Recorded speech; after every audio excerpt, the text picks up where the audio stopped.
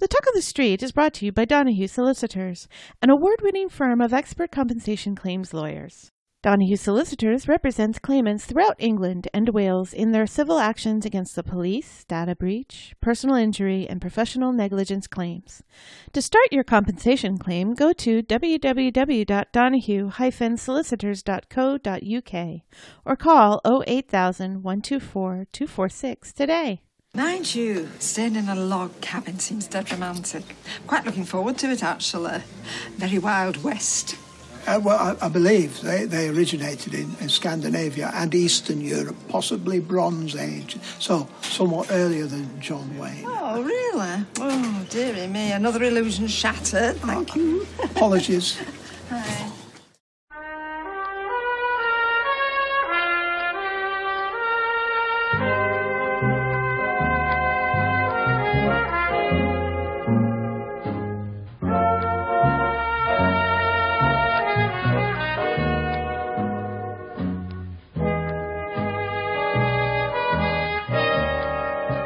Hello and welcome to episode 53 of The Talk of the Street, an unofficial Coronation Street catch-up podcast that needs an app. An app will make everything better. If only we had an app and one of us killed someone. What's an app? I'm Gavin. And I hate Millennial J. Oh. I don't think I hate him, but he's so I don't millennial. even know if he's actually a millennial. He may be Generation Z. Is that the official name for What comes the after post-millennial? millennials? Yeah. Yeah, so 2 out of my 3 children are Generation Z. And the other millennial one's a millennial. spans a huge amount of It's age groups. It's like it's from 79 to 98. Yes, so that's like from 20 till almost 40 are millennials. We have a millennial that's running for president. Yes, we do. Mayor Pete. Pete Buttigieg. Woman? I have the T-shirt. Yes, you do. Yes, he's our first millennial running for president. And he's also our first out gay running for president. That's lovely. Yes. Yes. That means he has no chance. I say first out gay because we have had a gay president before, but Oh, really? he wasn't out. Yeah, James Who? Buchanan. Oh, that was not going to be my guess.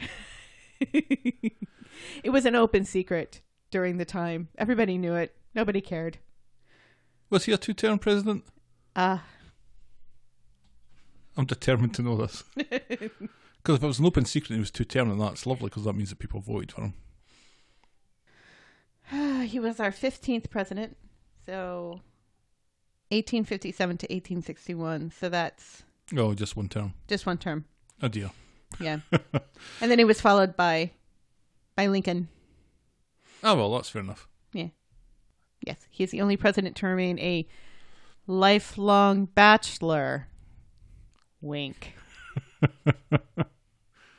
Anyway, Yes, this has a little bit of U.S. history there. little or nothing to do with Coronation Street? With a Nathan Street. Coronation Street. Suffering succotash. It's the second time I've said that this week, and neither time has been right.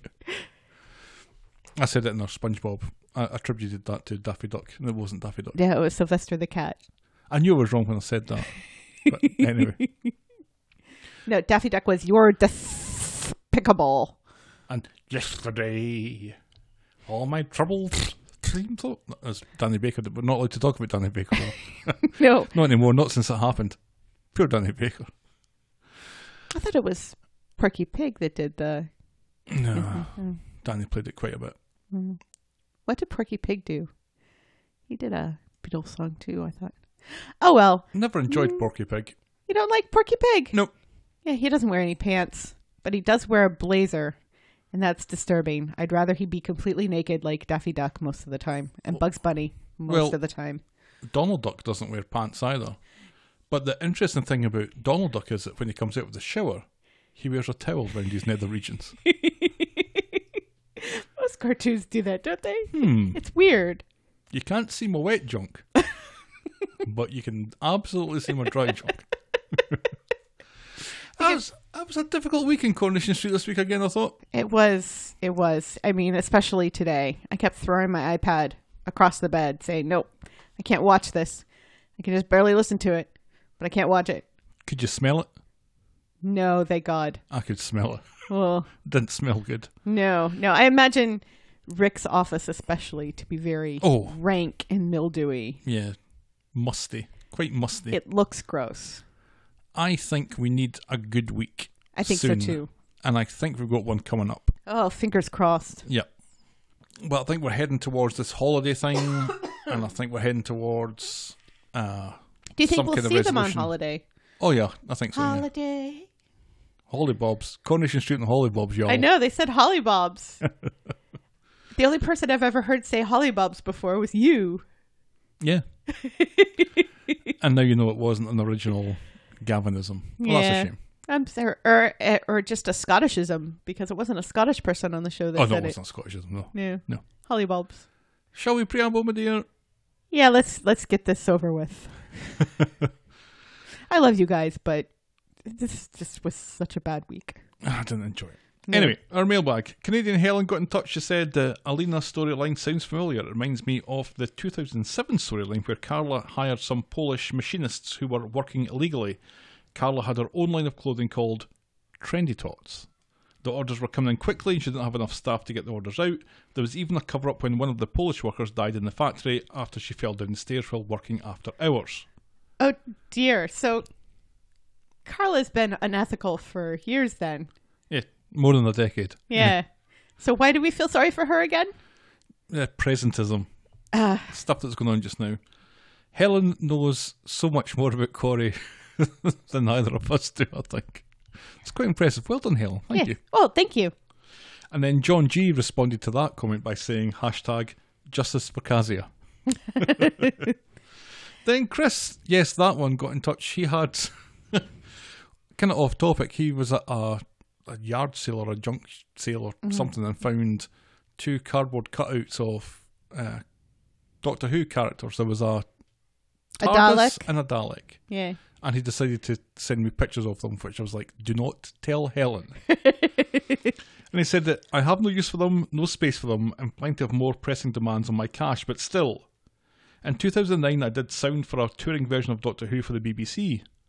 Awesome. Yeah, wasn't that fancy? Yes. It was an impossibly complex job, requiring more concentration than anything he'd had to deal with before, simultaneously juggling the volumes of a live band, an orchestra, sound effects, and a sizable cast.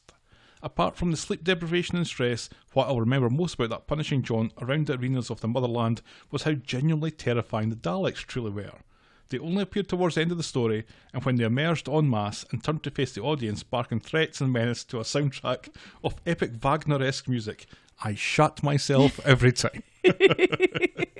Even though we would do 2 or 3 performances a day, and I knew they were being inhabited and piloted by small, svelte human females, the fear was real. It was also interesting how alluring the Silurians were, despite appearing to be 50% lizard. Carry on. I don't know who that is. Yeah. And really the only Silurian we see on the show is a lesbian, so wouldn't be interested in our Chris anyway. You don't watch Doctor Who. None of this makes sense. You have no idea. No. So. Or interest. Which is fine. Have they made Daleks go upstairs yet? They can fly. Oh, they can fly now. Okay. Yeah, they can fly now. Yeah. Hindsight Corner.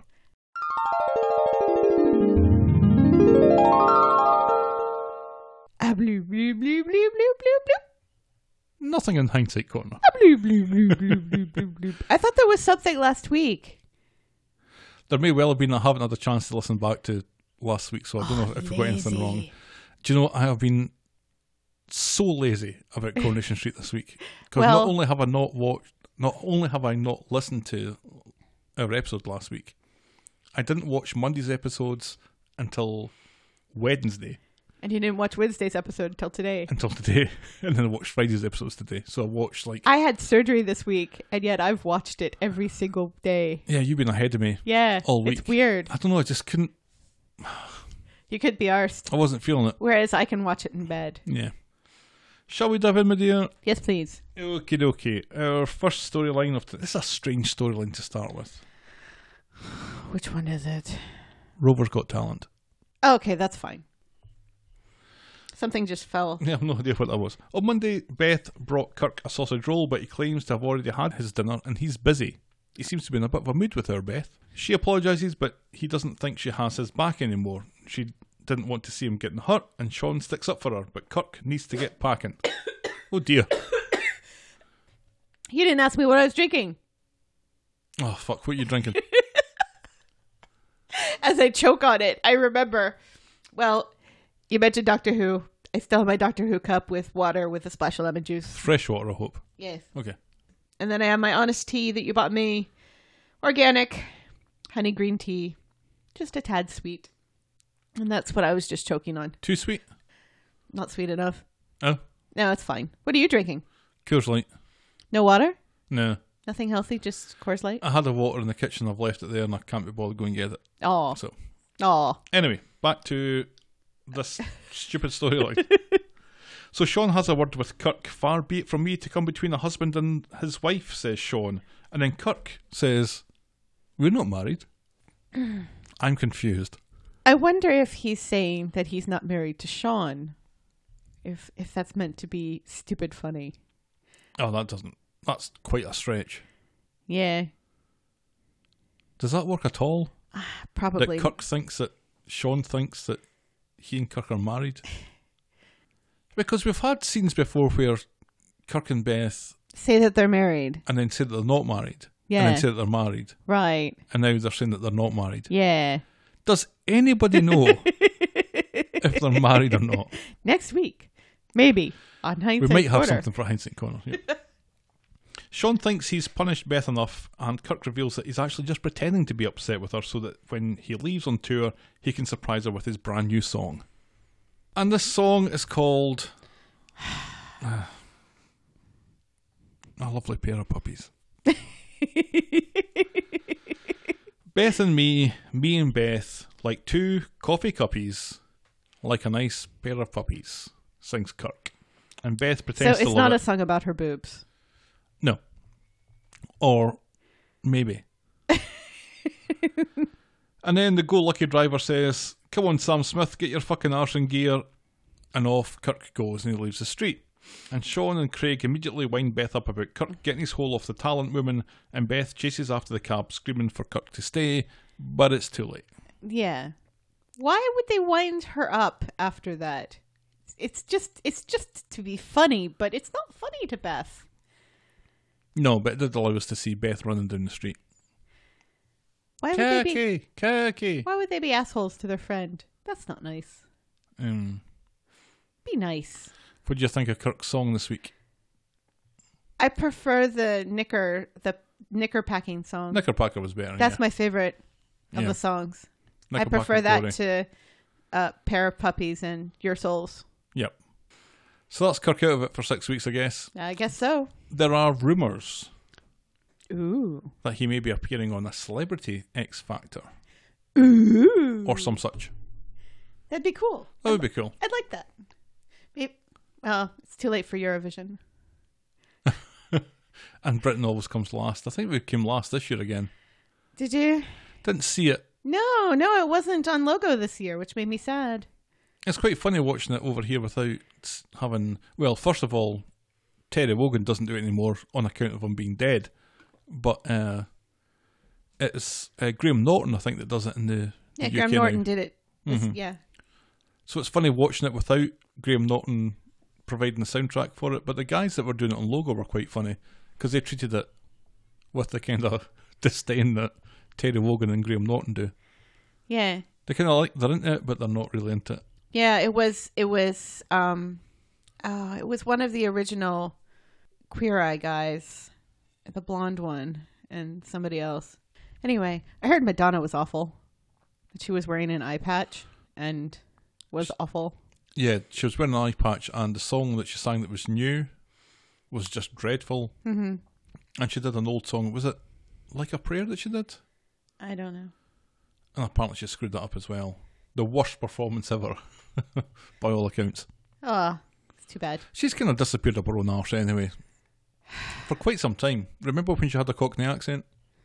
Well, yeah, that's when she was married to Guy Ritchie. Yeah. Now she's not married to him anymore, so she doesn't, So she doesn't need an have accent. to put that accent on. No. Because that's what she was doing. Clearly, Right. was putting it Yeah. on. She didn't have But Angus to be accent. fair, if we moved back over there, if we moved back to the UK and I was living in the UK, I'd probably develop an accent too, because I'm just that kind of person. You've listened to me speak, right? Yes, but I'm not surrounded by people who speak like you. No, but I'm surrounded by people who speak like you. Yeah, but you're not me. I remember I was at a Girl Scout camp. I was a camp counselor, and my tent mate was Australian. And I started talking like her for no apparent reason. And she got very mad. She thought I was making fun of her. And I'm like, I'm sorry. I hear you. And I start speaking like you. But to be fair, the kids and I do say Scottish words, and your coworkers as well. Like shite. And we and Cheeky. arseholes. Mm-hmm. Mental. Midden. A midden, yeah. Still, he often says that a room's a midden. Garage. Garage. Garage. Yeah, I think when we went back the last time, which is now 4 years ago? Isn't that insane? 4 years ago since we were last in Scotland. I was thinking about how long we've been living here in Michigan. 7 years. How the Next hell month. did that happen? 7 years next month. What? I know. But Anyway. But the last time I was back, I remember my friend Dawn. Hiya, Dawn. Hi, Don. She said, "Oh, you sound American." Yeah. So to her ear, she had a little twang of American in there. Well, you are less. You've softened a wee bit, but that's just so that people on the telephone and drive-thrus can understand you. God, drive-thrus are just the worst thing in the world when you have an accent. So, but at least you don't speak with an American accent, probably because I tell you to stop it every time you try. Sure. Don't do that. That's the only thing I can say. Sorry, our lives are just far more entertaining than Coronation Street this week. Only slightly, but that's all you need. So our next storyline tonight is about Imran and Nick and Leanne and Toya. Ugh. Oh. I had slight problems with this one. Some of this was stupid. Some of it? On Monday then, Yeah. Imran and Toya nab Craig on the street, and Imran attempts to quiz him about Nick, and Craig doesn't know anything about it and couldn't tell him even if he did, he says. Right. And he's dressed up like a policeman this week. Is he a policeman? I guess so, because he's wearing like a policeman's outfit. Had to be tabard on. Yeah, and it said policeman on it. Didn't he have training and some kind of physical that he had to go through? Yeah, and I think he did it. Did he? Yeah. Remember, he wasn't going to because of his OCD. And then And that Kayla thing. but Bethany talked him into it, and he did it with her help, like to get him exercising and stuff. Oh, I don't remember that at all. Oh, that was ages ago. It was ages ago. So Toya catches up with Leanne at Roy's Rolls, and she apologises, and Leanne is apologetic too for the argument that they had last week. Which is nice. Toya treats them both to a sticky bun. Yum. So far, so good. I do like a sticky bun. I've heard that rumour. Toya is telling Leanne about Imran being distant and sad all the time. She worries that they're not strong enough to survive this, and Imran is closed off at the best of times, but now he's totally getting on her tits, and at this we see that Imran is actually standing behind her, having heard everything. Oh my gosh. It's over. So Toya immediately apologises, but it's too late, and Imran starts an argument with Leanne about Nick and his guilt, and Toya's quick to either play devil's advocate or take Leanne's side. I know where I stand now, says Imran, and he storms out. Dum dum dum. This looks bad for them. Oh no. So Leanne thanks Toya for her backing. It couldn't have been easy taking sides, and Leanne tells her to go apologise and make her peace with Imran.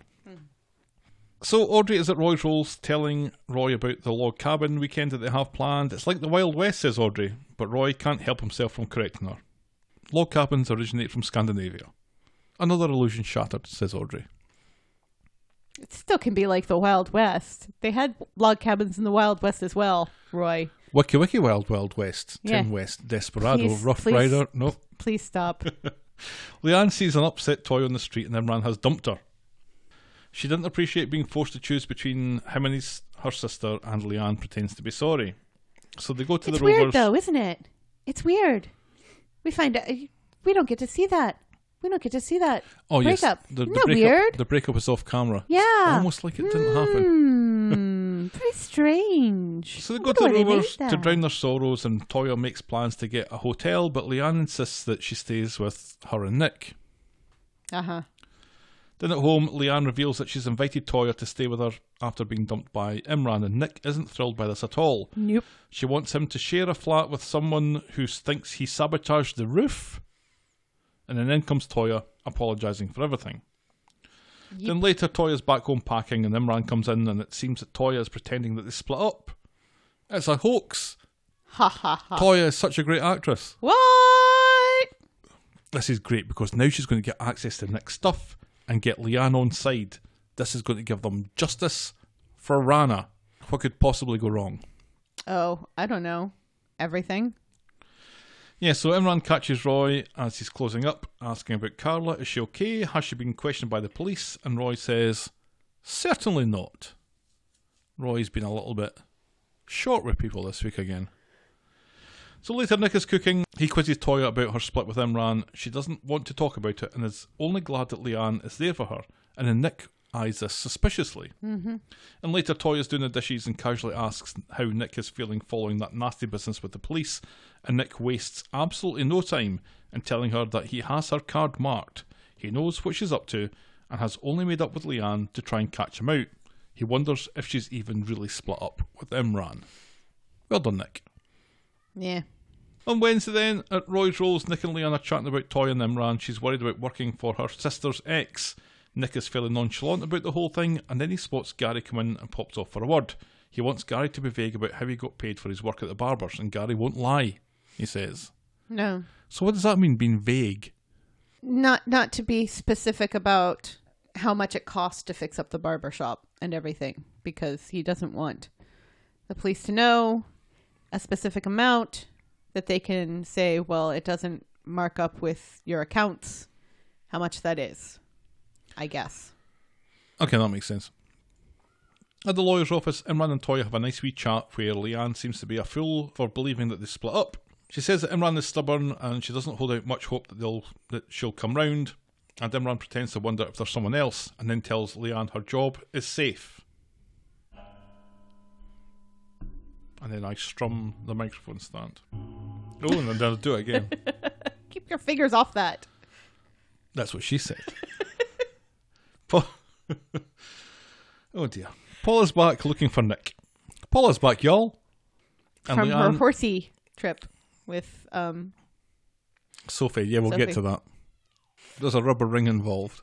But not that kind. Leanne says that she'll tell him to give her a call. Nick turns up at the law office and tells Leanne that he's caught up with Paula, and Nick manages to wriggle out of further questioning on the matter, but eventually confesses that the police want to investigate his bank accounts, and he's instructed Paula to stop them. That's why he's being so shady. And she rightfully says, why? If you're innocent, what does it matter? What do you have to hide, she says. Right. What does he have to hide? He says, I don't have anything to hide. I just don't want to give them an excuse to tie me into this somehow. Yep. And it's like, that doesn't make any sense. Because it doesn't make any sense. And Roy Rolls, Sarah's talking with Leanne about the upcoming holiday from hell with the family, but Leanne's mind is on other matters, and despite Nick telling her not to tell anyone else's business, she confides in Sarah about Nick's involvement in the police with his accounts. Both of them think he has something to hide. Sarah tells Leanne about the £30,000 transaction that went through the accounts before going to Elsa, and Leanne is still of the opinion that Nick benefited from the divorce. Leanne is desperate to find out what the hell Nick is playing at. So that was good for Sarah to remember that little factoid. And share it with Leanne. Yep. At the first point of asking. Mm-hmm. Handy. Yeah. So later, still at Roy's Rolls, Leanne tells Sarah that she's spoken with Elsa, who claims that she didn't give Nick any money and she didn't sound like she was lying. What? So where did the money come from? Why would you lie? Sarah says it was the same with Gary and tells Leanne about the loan shark, Rick the Chin. Leanne doesn't think that... Leanne doesn't think that that's Nick's style, but then she remembers Nick and Gary talking in here earlier on, acting all shifty. What could that possibly have been about? Then Sarah turns up at the cabin wanting to know from Brian if Alex is still getting hassle from Rick the Chin. Not since he was paid off, says Brian. Sarah wants to know where his offices are, but Rita warns her off. That one's trouble, she says. You stay well clear. That's right. And Rita should know. Yep. Leanne and Sarah are chatting about Nick's money issues when Toyah comes in, and Sarah thinks Toyah should know for some reason. Why? I don't know why. Because Leanne doesn't want to tell her, but Sarah's like, oh sure, let's tell Toyah. Know what? Asks Toyah. So they fill her in on their suspicions of Nick using a loan shark and Elsa not giving him any money. Toyah wonders if he did something off the books at the factory, but Sarah says no because she was sitting next to him and she would have spotted it. Sarah insists it was a loan shark. What have you done, Nick? Says Leanne. Uh-oh. Then Leanne, Toyah and Sarah decide to find out the truth before this fucking holiday happens. Sarah is going to track down Rick. This bodes well, doesn't it? Do we have to see Rick again? Yes, we do, because on Friday, Toyah has a secret meeting with Imran. She fills him in on Nick's mysterious money and the loan shark thing. Imran doesn't think Rick is a man to mess with, and maybe Nick needed the insurance money to pay him off. Toyah wants to wait until they have evidence before going to the police.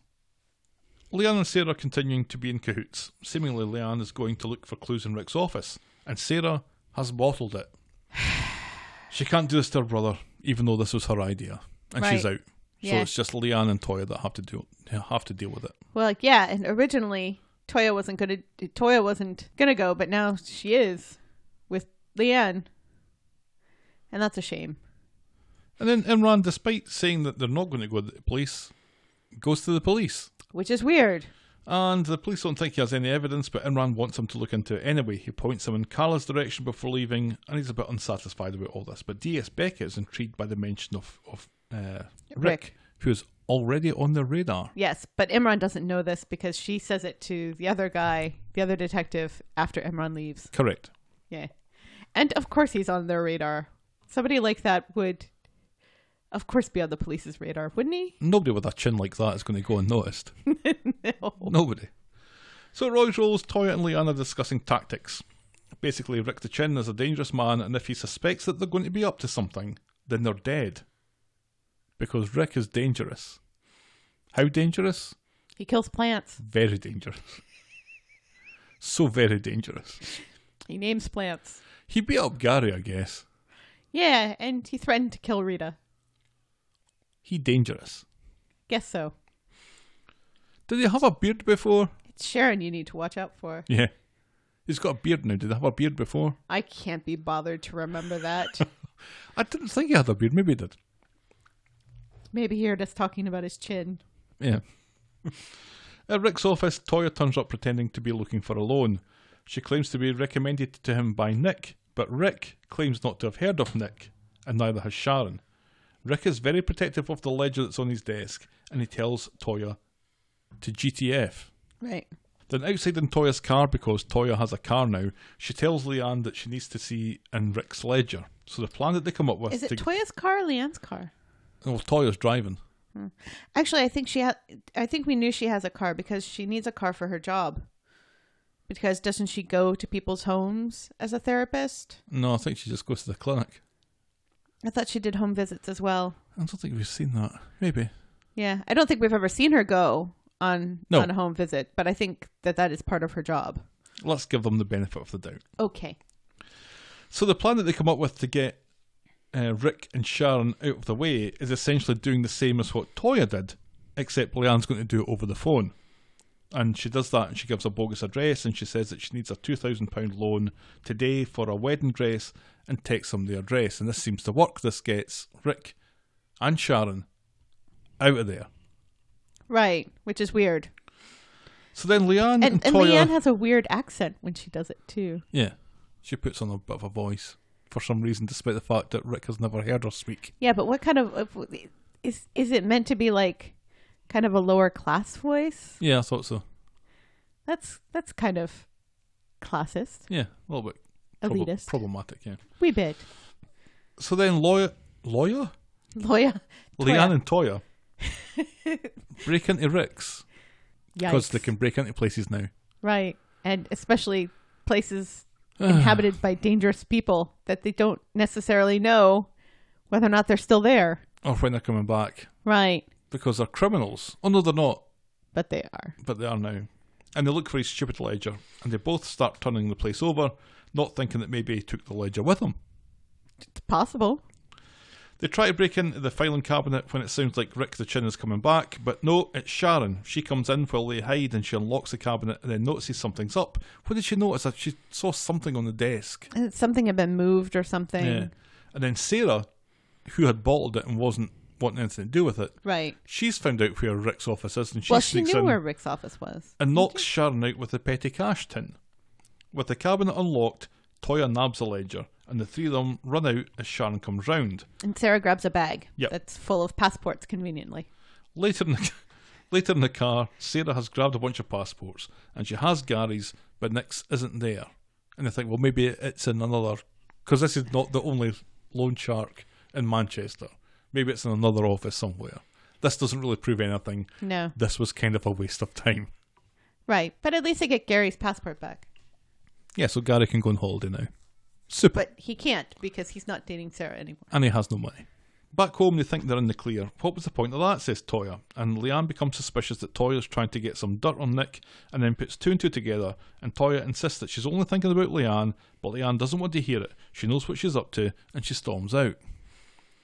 And then Toya and Sarah look at each other awkwardly.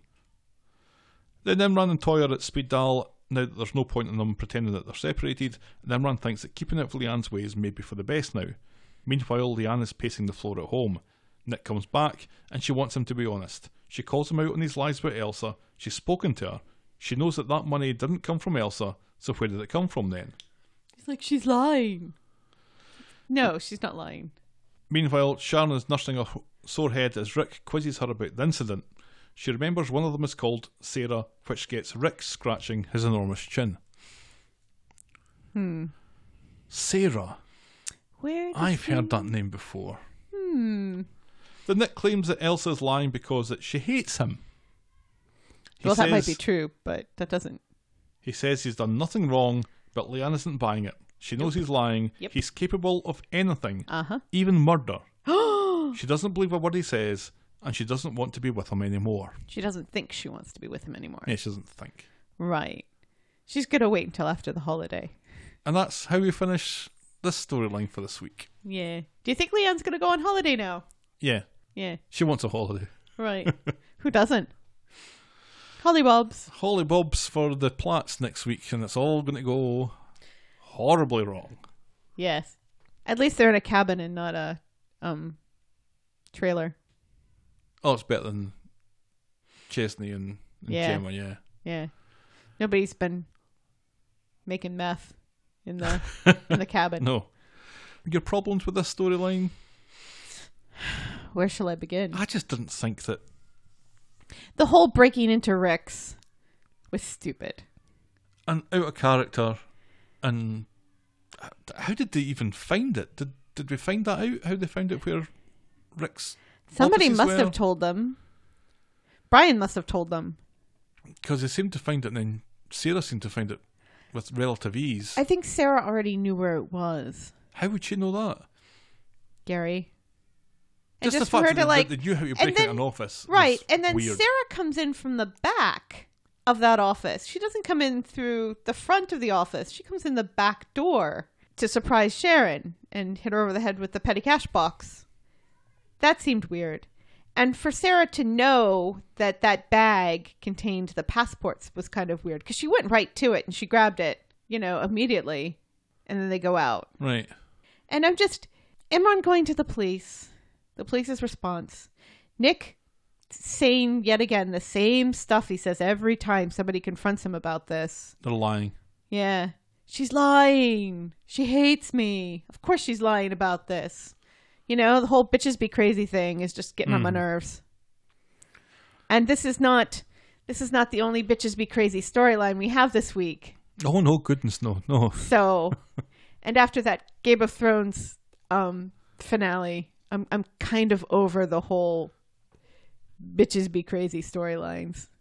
Yeah, we haven't spoken television. about that. And nor should we. We will not.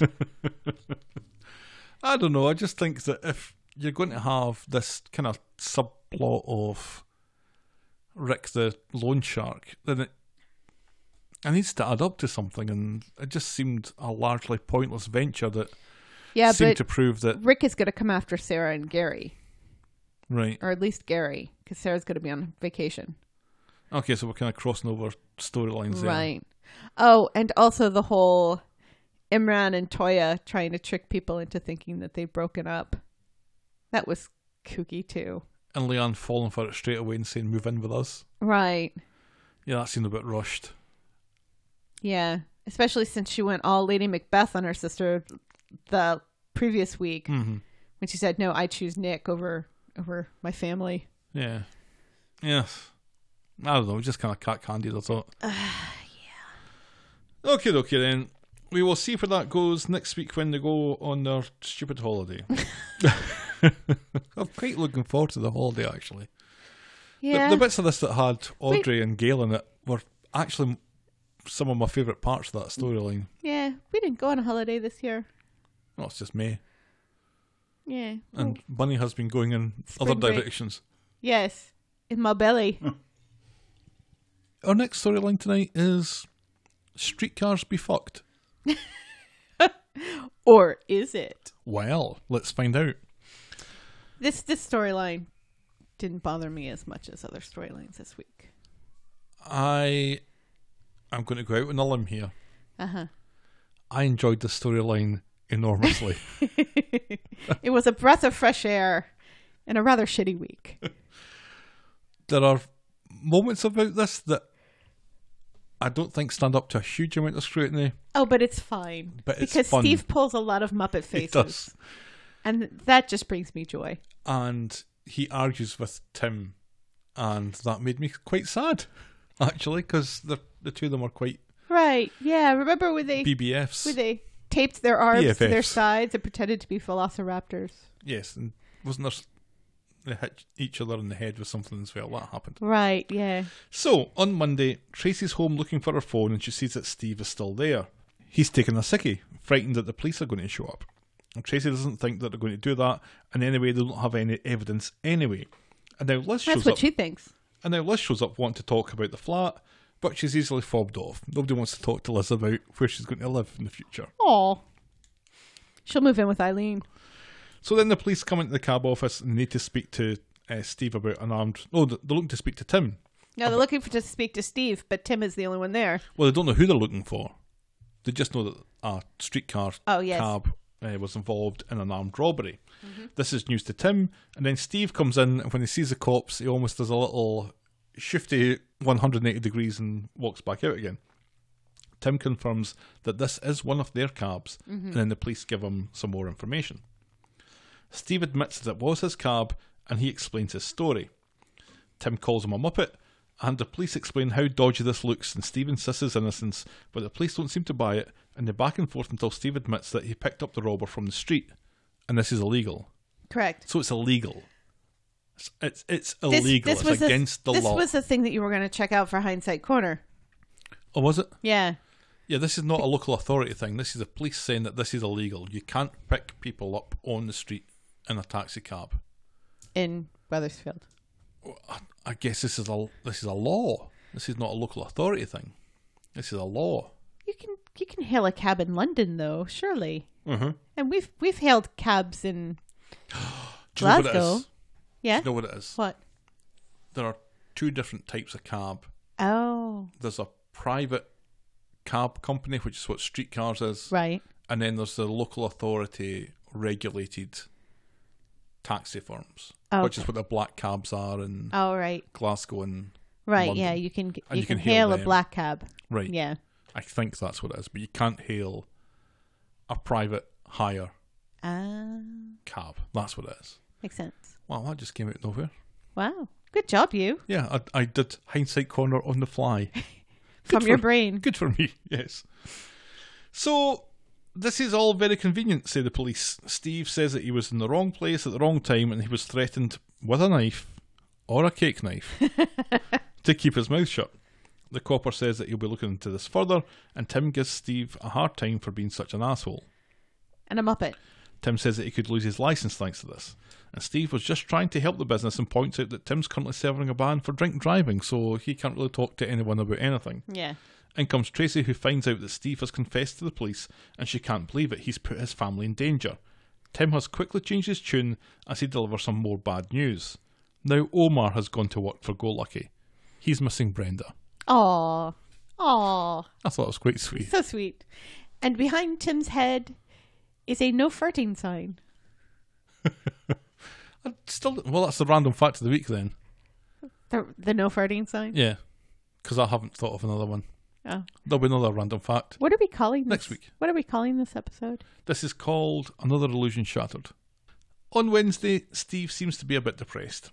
He thinks his business is done, Streetcars is in the dark ages, and Tracy tries to comfort him and empathise, but this isn't the Steve McDonald she loves and tolerates. That was quite funny. Tolerates, yeah. That was funny. He can't give up. So Steve turns up for work with some biscuits to lure in new drivers. Tim thinks it's going to take more than that. He's taken to dissing Go Lucky to customers on the phone, and he thinks that they should change the name to Cheap Cabs or Fab Cabs. Fab Cabs. Steve thinks that they built their reputation on that name, and he isn't for a change. And quite rightly so, I think. Yes. He's brought these biscuits in a rather long canvas bag that he won't let Tim look into. That's weird. Mm-hmm. Is Steve bringing firearms to work again? Not firearms. Oh, yes, that's his baseball bat. Yes. All right, I didn't spot that. Yeah. Steve's getting back on the road in his cab, and after a brief conversation with Craig where the subject of victim support is raised and then immediately dismissed, we discover that Steve has taken to carrying a baseball bat with him in the car. Yes, that was what was in the oblong bag along with the biscuits. A very used-looking baseball bat. Yeah, a really shabby-looking baseball bat. He must have played a lot of baseball at one point. Seemingly so. Slugger Steve. Baseball bats. Sure.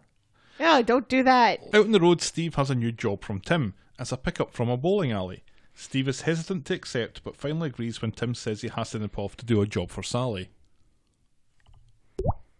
No. Steve arrives to pick up a group of drunk and reasonably rowdy young men.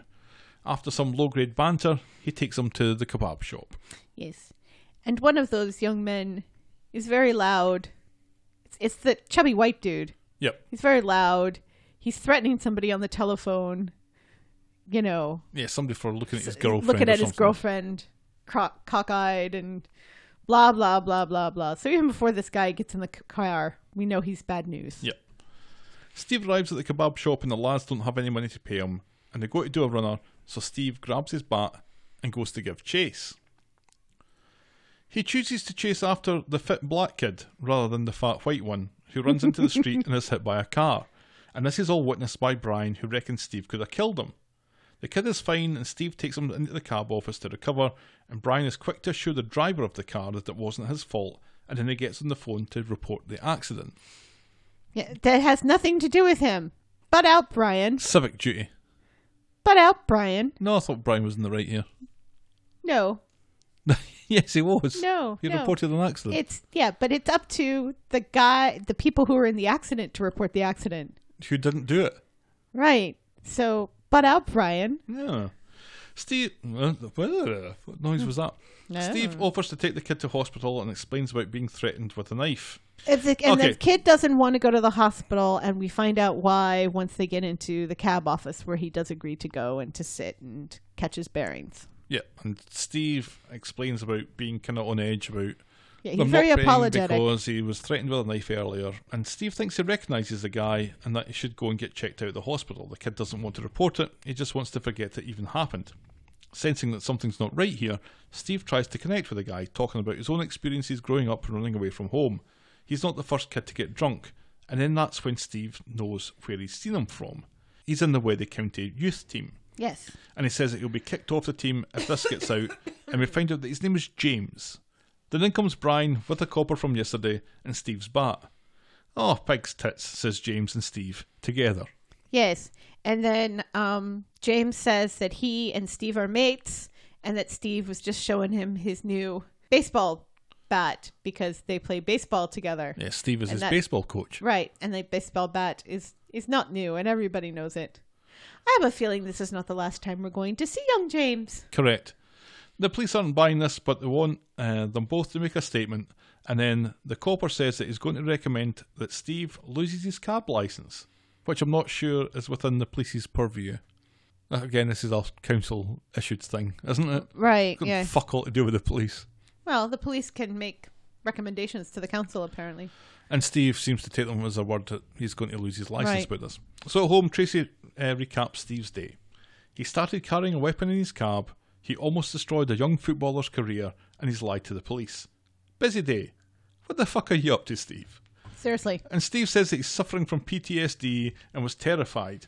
Tracy admits that this was her fault, and then everyone faints. Right. She never admits this. No, this is... Then Steve tells her about the licence, which would mean he's probably going to lose his operator's licence as well. He doesn't see how they can get through this, and he's very, very depressed about this. Understandably.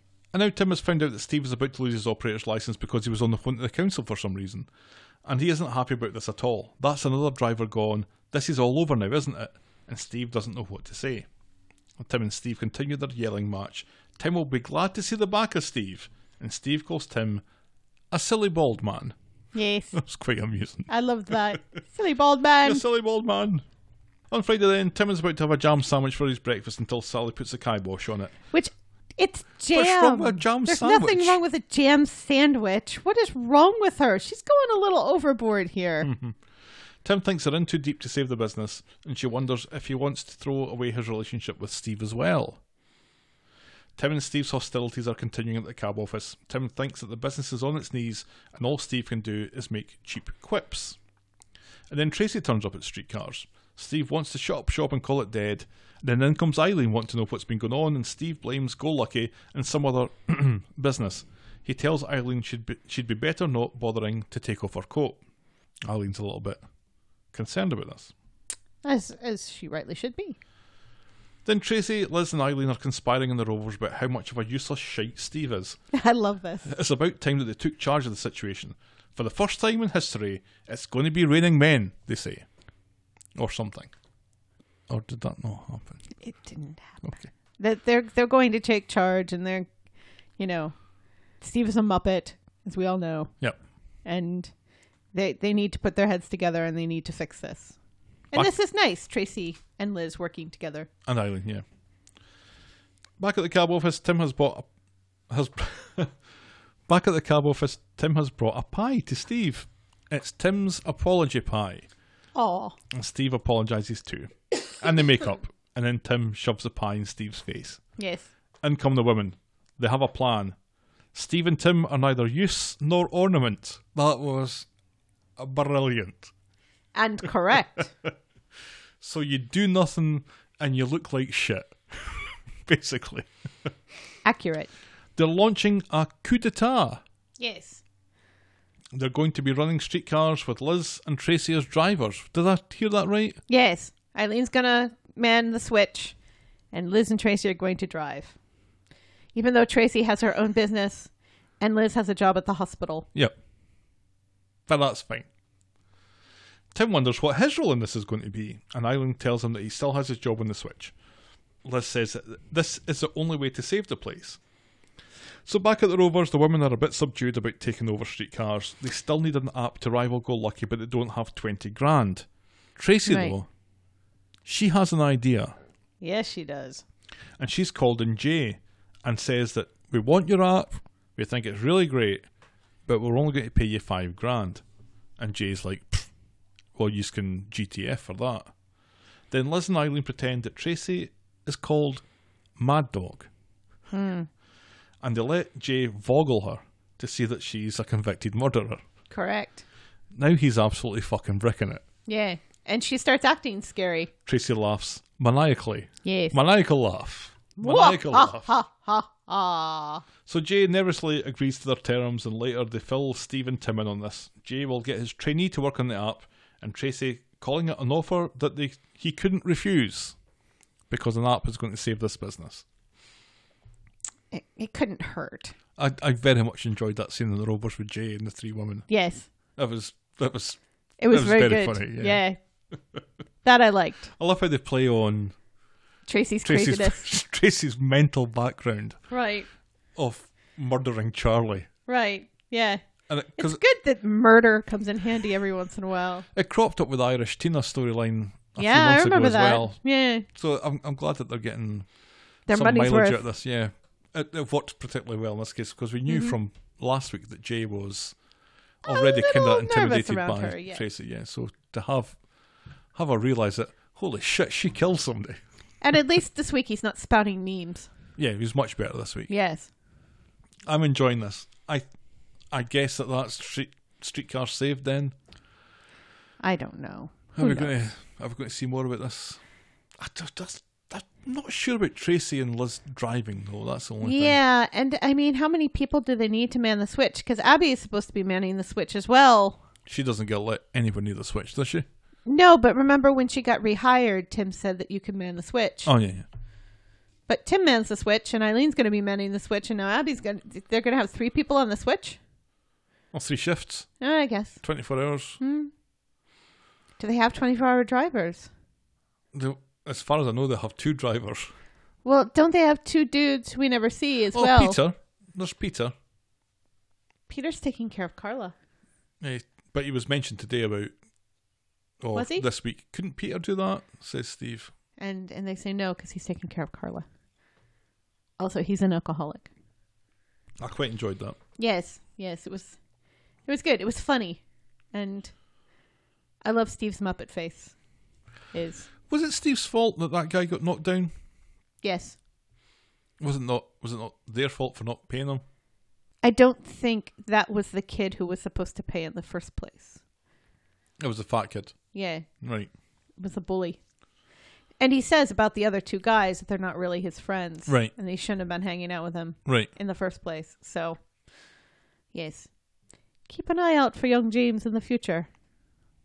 I think he'll be back. Interesting. Yeah, he and Steve seem to strike up a bit of a friendship, Yes. which I Which like. is nice. Yes. I like that a lot. too. Because he's a Weather County player, and Steve loves his Weather County, and so does Right. Tim. So Right, yeah. He asks him if he recognized Tim and describes Tim and that he's a standing behind the goal, with his season ticket holder and all this other big stuff. bald head. Yeah, that was funny. Next up, we have Roy. Ugh. Yeah, Stop messing with Roy's character, people. Stop making him do things that Roy would never do. I think they go some way to try and address that this week, but I don't know if But then lands. but then they turn around and make him do it again. So WTF? On Monday, Brian and Roy are chatting about Roy's mum's ring. It seems that Roy still hasn't solved the mystery, and Brian tells him never to surrender. But Roy has some more pressing problems. Yeah. He doesn't care about the ring anymore. No. But he came back from Portsmouth saying that it was a successful trip, didn't he? I thought he did that a couple of weeks ago. Anyway. Last week, you mean? Last week was when Roy came back. Was it last week? Yeah. Oh, it seems so far away. So far away. Brian's back at Roy's Rolls having done more research. He has a new lead, and in comes Wayne. It's thanks to Wayne that he's got this new lead. This is at Brian's invite. It's good to see you again, Roy, says Wayne, but Roy, noticeably, doesn't respond. So Wayne worries that he's upset Roy, and Roy doesn't answer but explains that he's staying with Ken until Carla is better. Then later, Roy's closing up, and Wayne comes in asking if the Portsmouth trip was so bad, and Roy, rather rudely, can't believe he's still getting quizzed over that bloody ring. Roy tells him to keep his distance, thank you very much. Yeah, he doesn't want him in there anymore. Blah, blah, blah, blah, blah. On Wednesday then, at Roy's Rolls, Jenny is next in line to quiz Roy about his mum's ring. He says he didn't find anything that excused his 5-week absence. He should have been here for Carla, he says. Right. So it's not necessarily that it wasn't a success. It's just that it wasn't as important, and he feels guilty about the whole Carla thing. Correct. Which he shouldn't. No. Then Roy's out in the street looking for Wayne when he bumps into Brian. Roy needs to apologise for his rudeness the other day, and he also apologises to Brian for his rudeness, which was quite nice. So Roy finally catches up with Wayne, and he apologises for his disgraceful behaviour. It wasn't quite disgraceful behaviour. Well, it was disgraceful for Roy because it was completely out of character for Roy to be so rude to someone who was his foster child, who Roy was a very important part of his life. And someone that he took such joy at sharing time Right. with him just a few weeks ago. Right, yes. So, no biggie, says Wayne. Carla requires a lot of care and attention, says Roy, but she's making progress. And Wayne asks how long it's going to be before she's back on her feet. And this seems to irk Roy somewhat. Yes. He points Wayne in the direction of her consultant, who is the only person qualified to answer that question, and then leaves Wayne to it. Right. And, so he's just apologized for being out of character And rude. and rude. And then he immediately goes back to being out of character And rude. and overly emotional, which is not something Roy is supposed to be. No. And Wayne hits it on the head because at the beginning, Wayne says to Roy, "You're the most moral man I've ever met, and you were an important part of changing my life around. And so I'm very confused by the way that you're talking to me right now, and it hurts my feelings." Well, it's not the way that he's talking to him that Wayne has a problem with. It's the fact that Roy's standing up for that woman, says Wayne.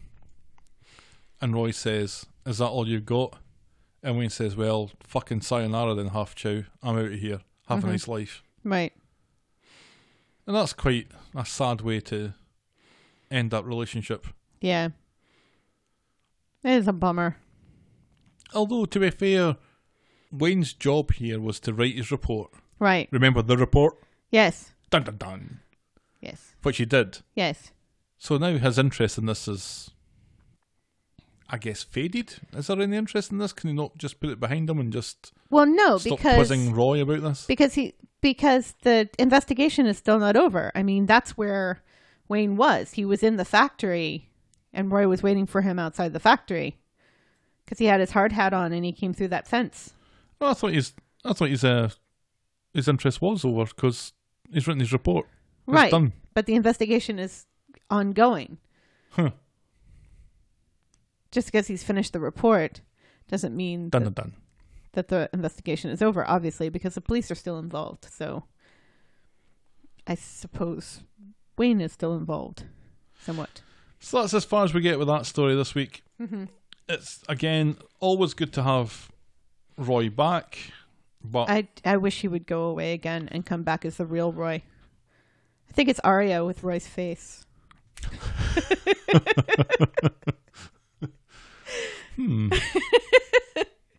If only there was a crossover. I think I'd like that. There's been quite a few Game of Thrones people that have also been in Coronation Street, though. You were telling me the other day. Roy Cropper, played by Maisie Williams. Yeah, there's been a few backwards and forwards Yeah. that we heard from the Conversation Street podcast. Oh, okay. It's probably true of most shows. Most British shows, yeah. Yeah, there's a lot of crossover. Yeah, and I think Game of the Thrones relies quite a lot on British acting talent Correct. because of where it's, well, not because of where it's set, but, well, it's essentially the War of the Roses, so it's Right. kind of north of England, so that's why you've got Sean Bean in the start and Right. all the Starks and stuff. Yeah. So there's Yeah, Peter Dinklage is the only American in it. Or was the only American in it. What about Jamie? Was he not? He's Danish. Is he really? I believe so. Wow. I Yeah. just assumed he was American. His name is like... Nicholas Waller? Joanna Robinson would know this straight away. Yeah. Nicolaj Coster-Waldau. Yeah. Yeah, Nicolaj. Nikolaj. Oh, that's all kinds of Scandinavian then. Yeah.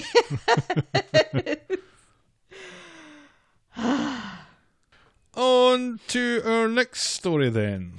Have we talked about that one, that last one enough? I think so. Okay. I think I've expressed my displeasure at the fake Roy enough. Our next story. Hooves! Exclamation point. Dr. Hooves? Harry Hill, a British comedian, had a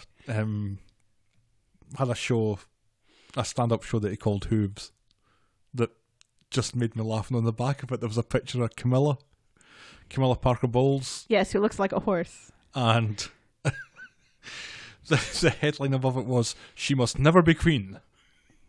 It just cracks me up. I'm sorry. On Wednesday, chop juice. Paula and Harry I Hill. have a Dr. Who's figure. Harry Hill was the guy that did the TV burp thing that I showed you, where it looked like Steve was playing the Coronation Street theme tune. With his mouth? Yeah. Yeah. That was Harry Hill.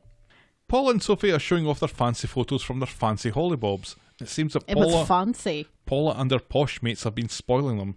Sally thinks it all looks magisterial and fancies a ride on her horse herself. And they're quite rude to poor Sally, I think. Yeah. Yeah.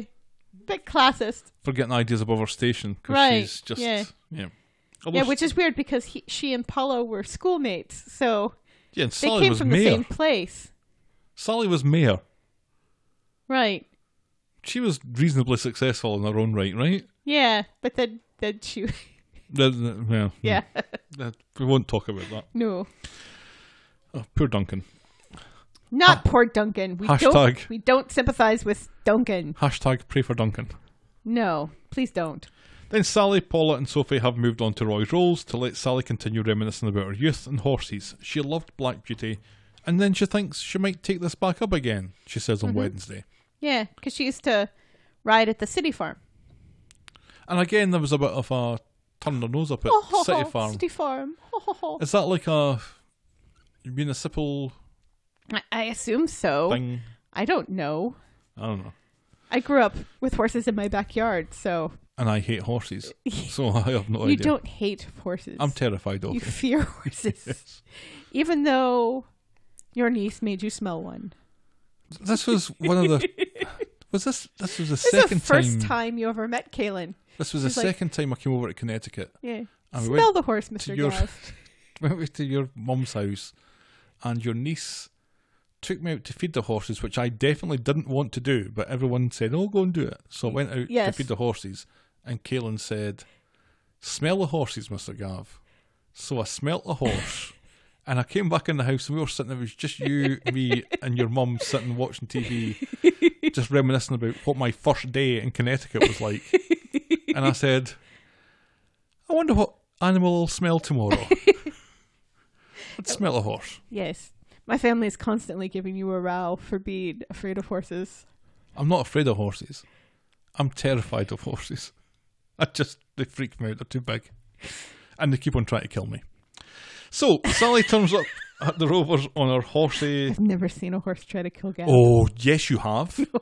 When we went into the paddock, when your mum was showing off her little stable that she bought, that big one tried to kill me. No, she didn't. Yes, she did. Eulogy did not try to kill you. Yes, she did. No, she She didn't. backed into me. She knocked me. She tried to knock me over with her rump. She wanted you to scratch her rump. No, she didn't. She wanted me dead. She did not. So Sally turns up at the Rovers in her horsey set wear. She gets Yasmin and Jenny to join her strange new horsey club. Yeah, They're she's all wearing going to go jumpers. horse riding. And then Paula reveals that Sophie's been sitting on a rubber ring since they got back from their holidays. Right, yes, because Sophie doesn't know how to post. Yeah, that's why. Sally, Yasmin, How many times do I have to tell you that's not a thing? Sally, Yasmin and Jenny are back from their horse riding, and Yasmin can't sit down, and Jenny isn't used to all that bouncing up and down.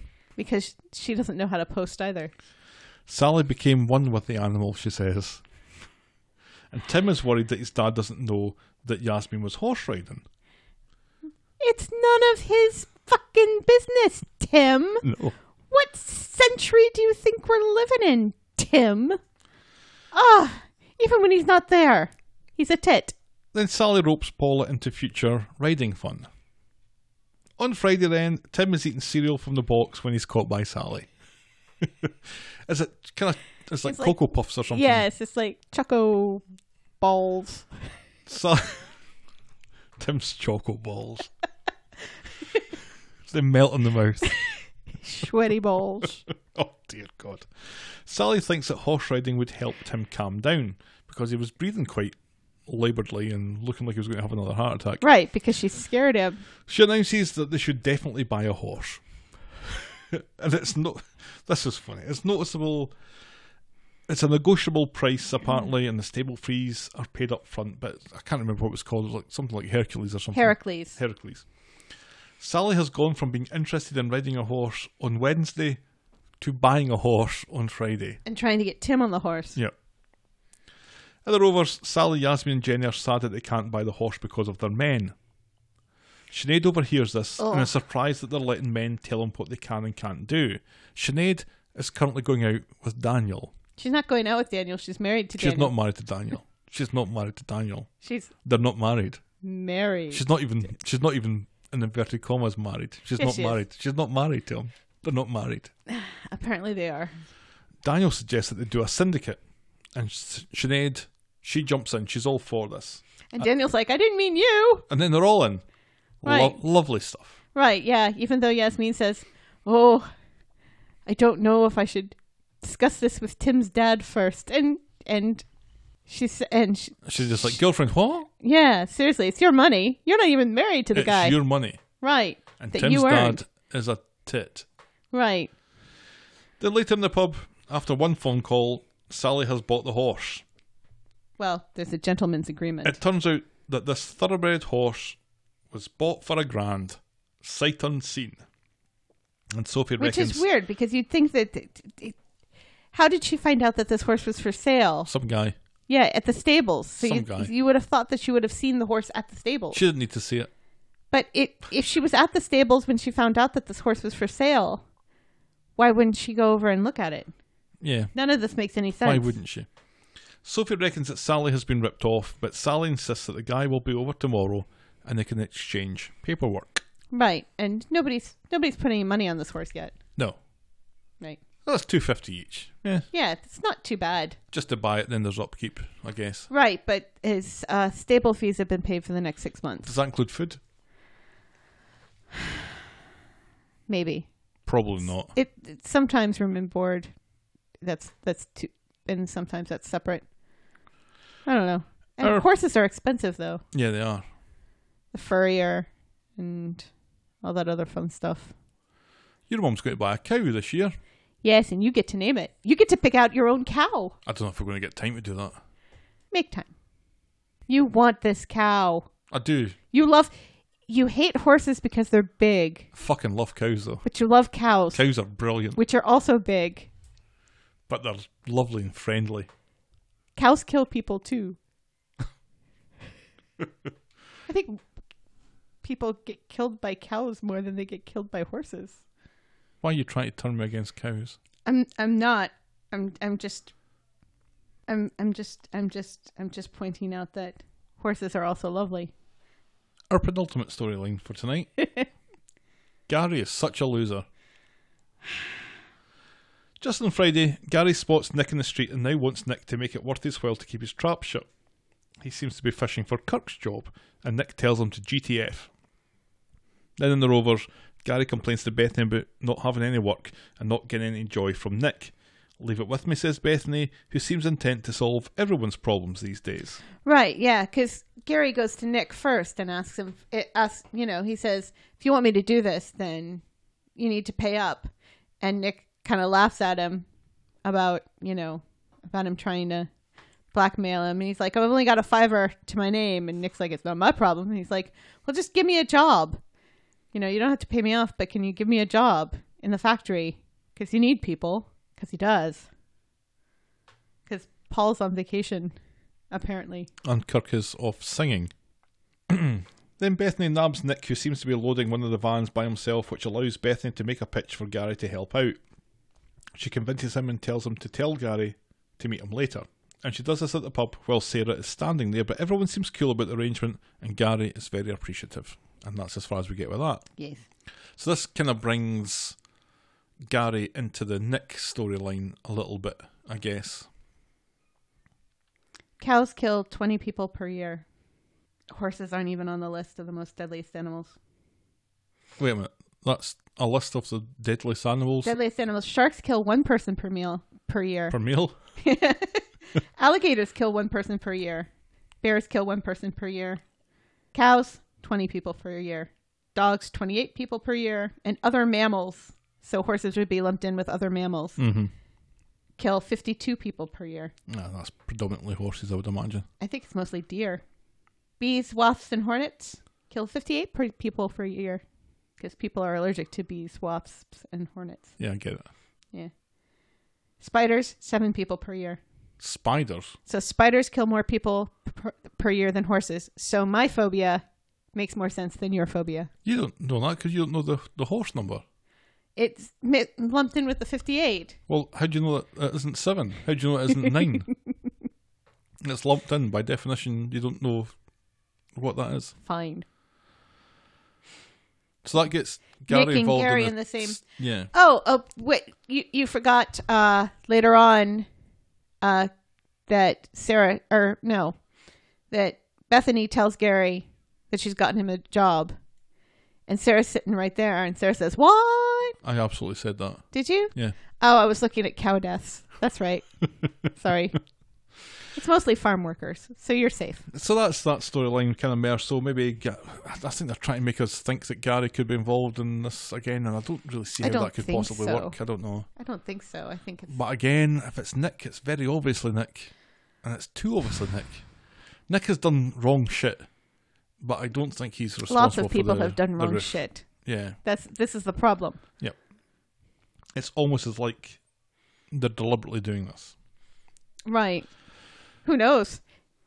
With the weird way he's been acting lately, it could have been Roy. I still think Roy... Maybe he did it in his sleep. Remember when he was sleepwalking? Exactly, yeah. He burnt down the sailboat. He has previous. Yeah. Our final storyline for the night is David and Natalie. Oh.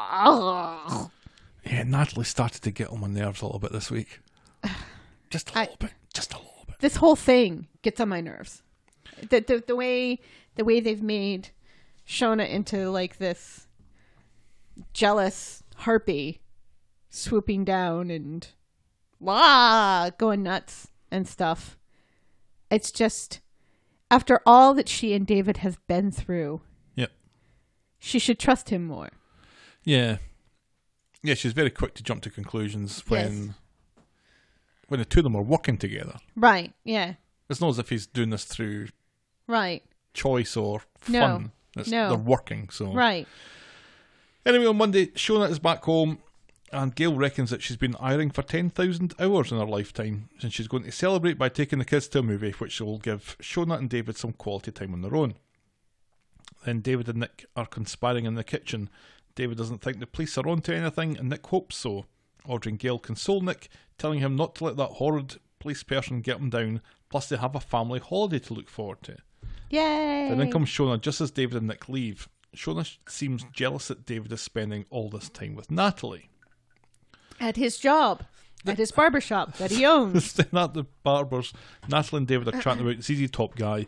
Natalie calls David Sarky, and then she has a go on a model's hair. Just a dummy. Right. It's just the head. Gail comes in and observes the two of them working together. She wants a word with David and tells him that Shona's nose is out of joint. David says that he can't help working with Natalie, and Gail warns him that Natalie wants her whole off of him, which is quite perceptive of Gail. Especially since Gail hasn't been in working at the barber shop ever since they got Natalie. Yeah. So how would she even know? No, she has no idea. No. Then Craig is at the barber's for the second time in as many weeks. Natalie flirts with him and manages to upsell shampoo and conditioner. Nick comes in and David explains Gail's theory that Natalie fancies him.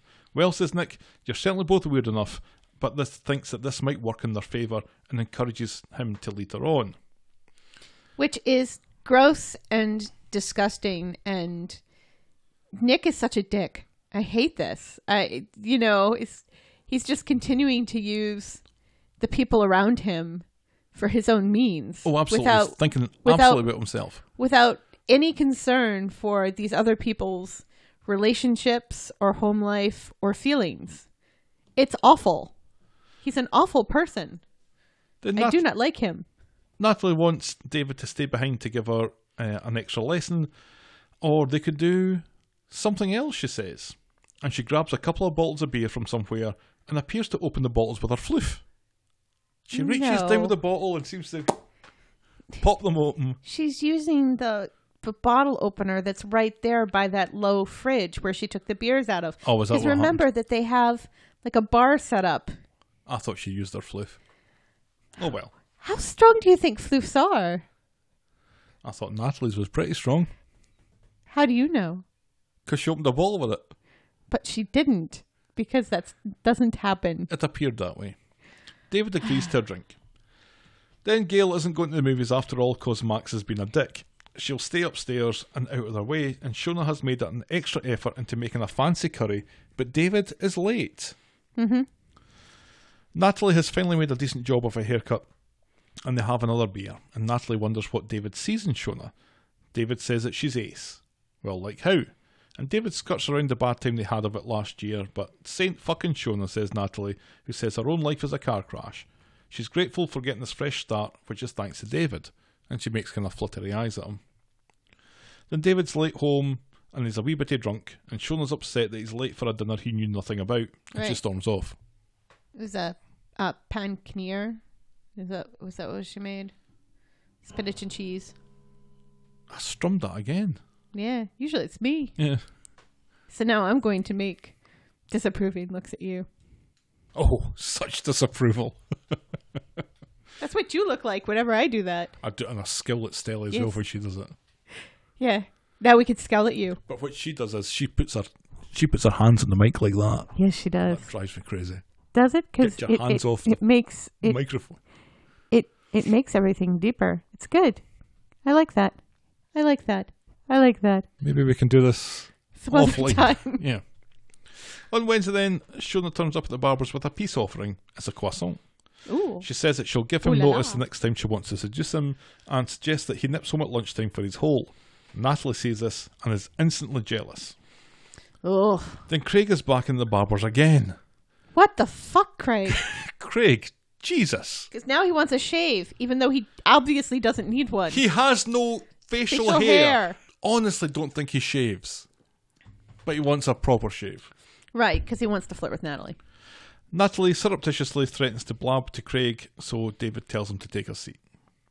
David phones Shona to let her know that he made a mistake with an appointment and he won't be able to do her at lunchtime, so she squishes some squishy cream into her mouth. That was quite funny. Right, yeah, because she's lying on the couch and she's like, and I have strawberries. And chocolate sauce. And he's like, ha-ha. She's like, and chocolate sauce. And David goes, ha-ha. And squishy cream. And he goes, ha-ha. And then he's like, oh, well, I'm sorry. After allowing her to say all of this, that's when he says, oh, I'm sorry, I can't come home. Yeah. And she's half dressed and then all slinky. And then she squishes all the whipped cream into her mouth. Yeah. Symbolic? No.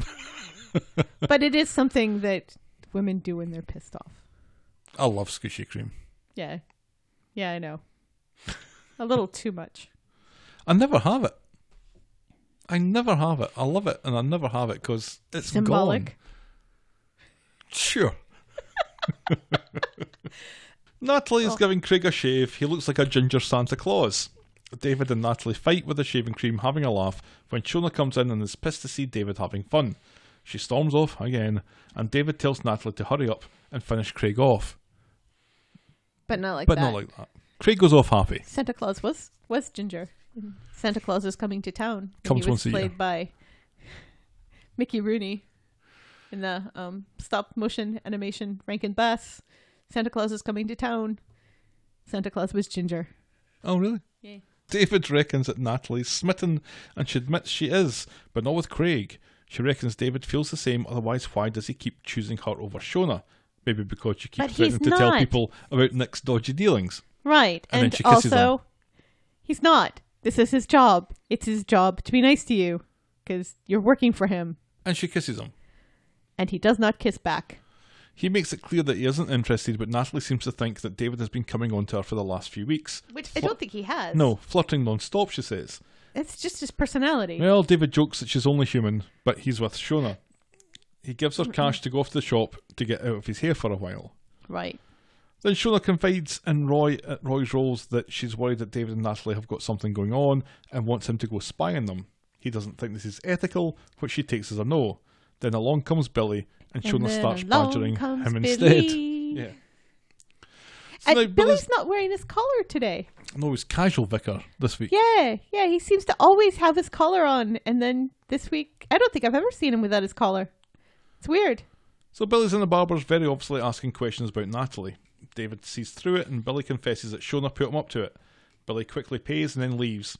And now Natalie's worried that she's going to lose her job, and then Nick comes in and is immediately suspicious. David confides in Natalie that he's not about to fire her or grass her up. Then Billy's at Roy's Rolls and he confesses to Shona that he grassed her up. Oh, for fuck's sake, says Shona. And at home, Shona blames David for her being jealous.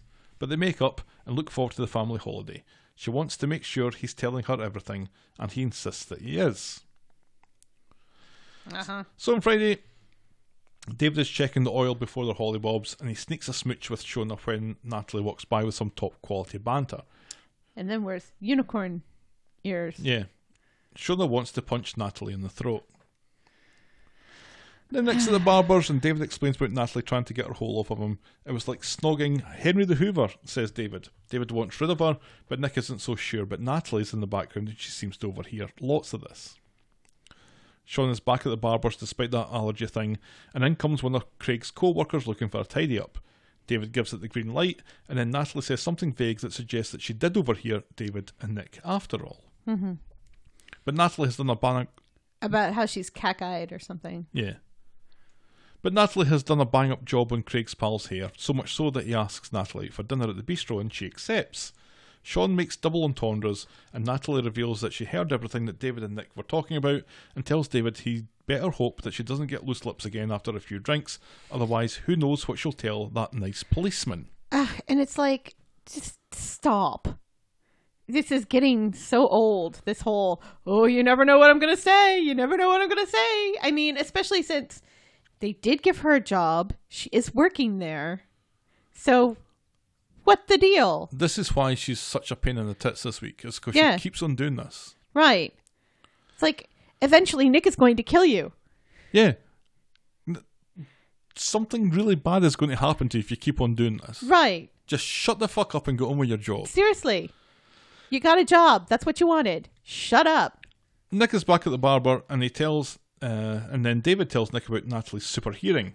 Nick encourages David to apologise to her. So later, David sees Natalie and that bloke in the bistro, and Natalie does that thing she does when she says something that seems innocent but could be interpreted as a threat.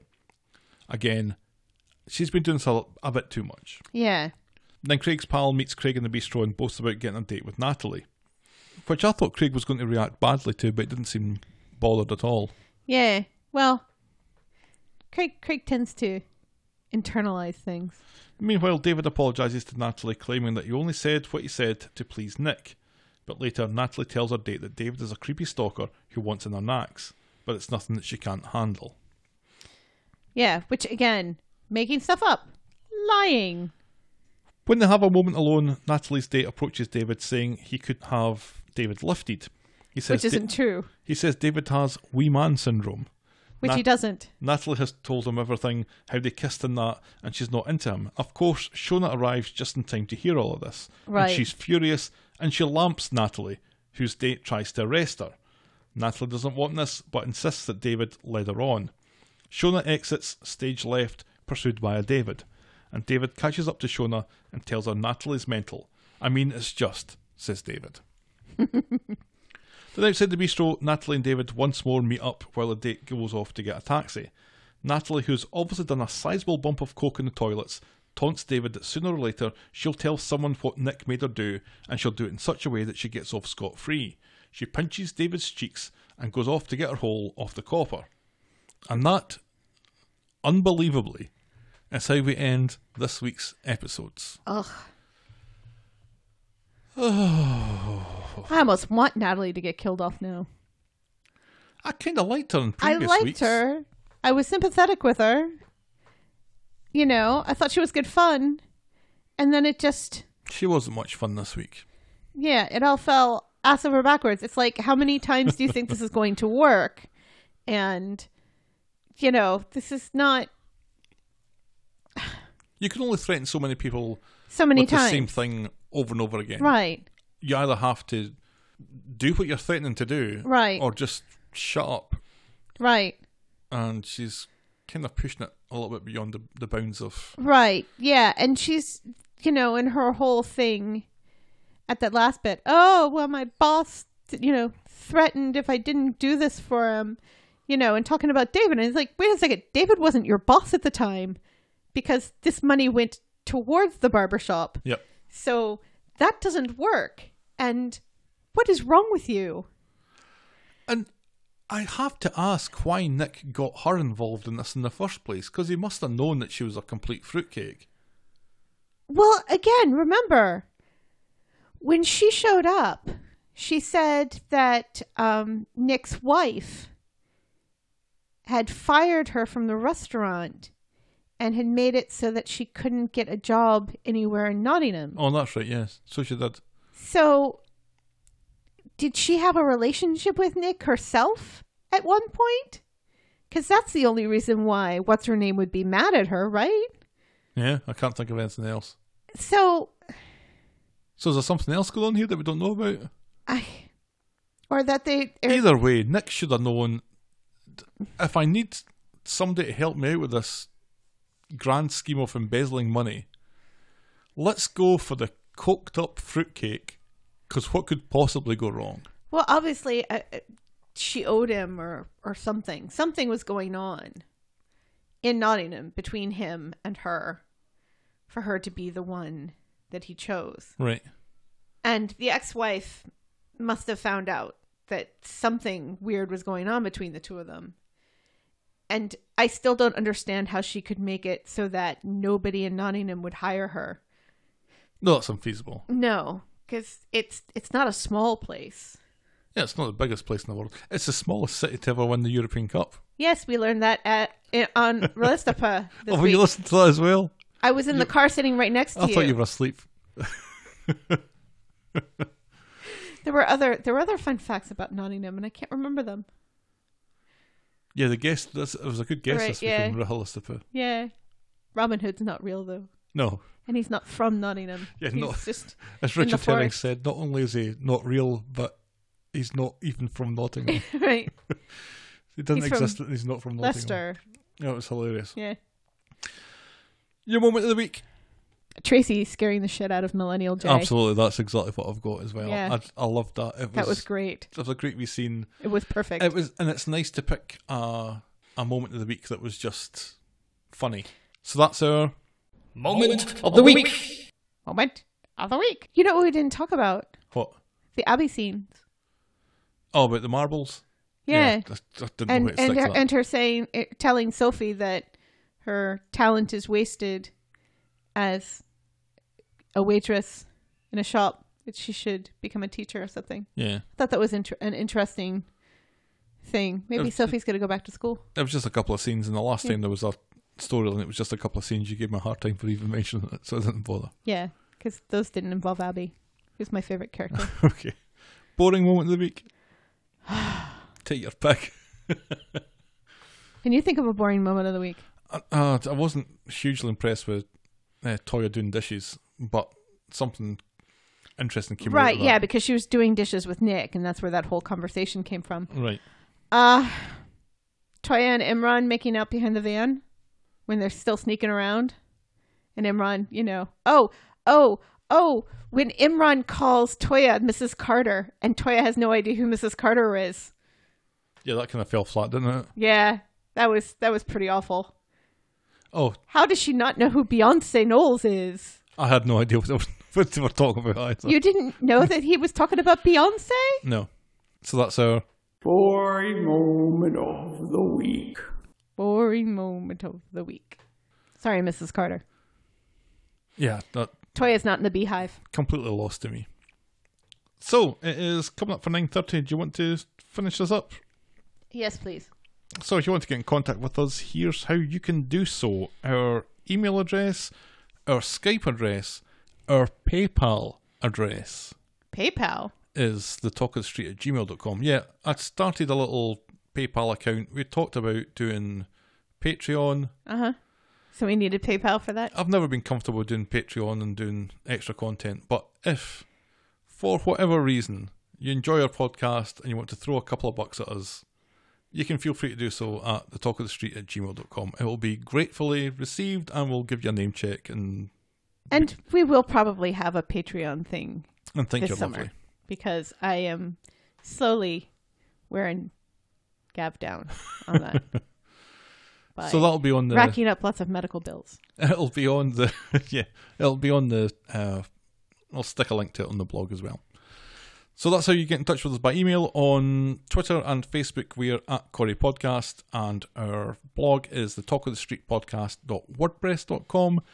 Thank you ever so much for getting to the end of another episode, and we will be back next week with more Talk of the Street. Bye. Cheerio.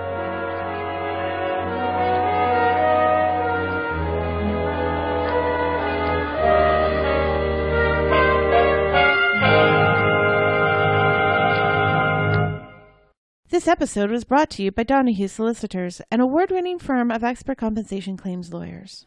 Donahue Solicitors represents claimants throughout England and Wales in their civil actions against the police, data breach, personal injury, and professional negligence claims.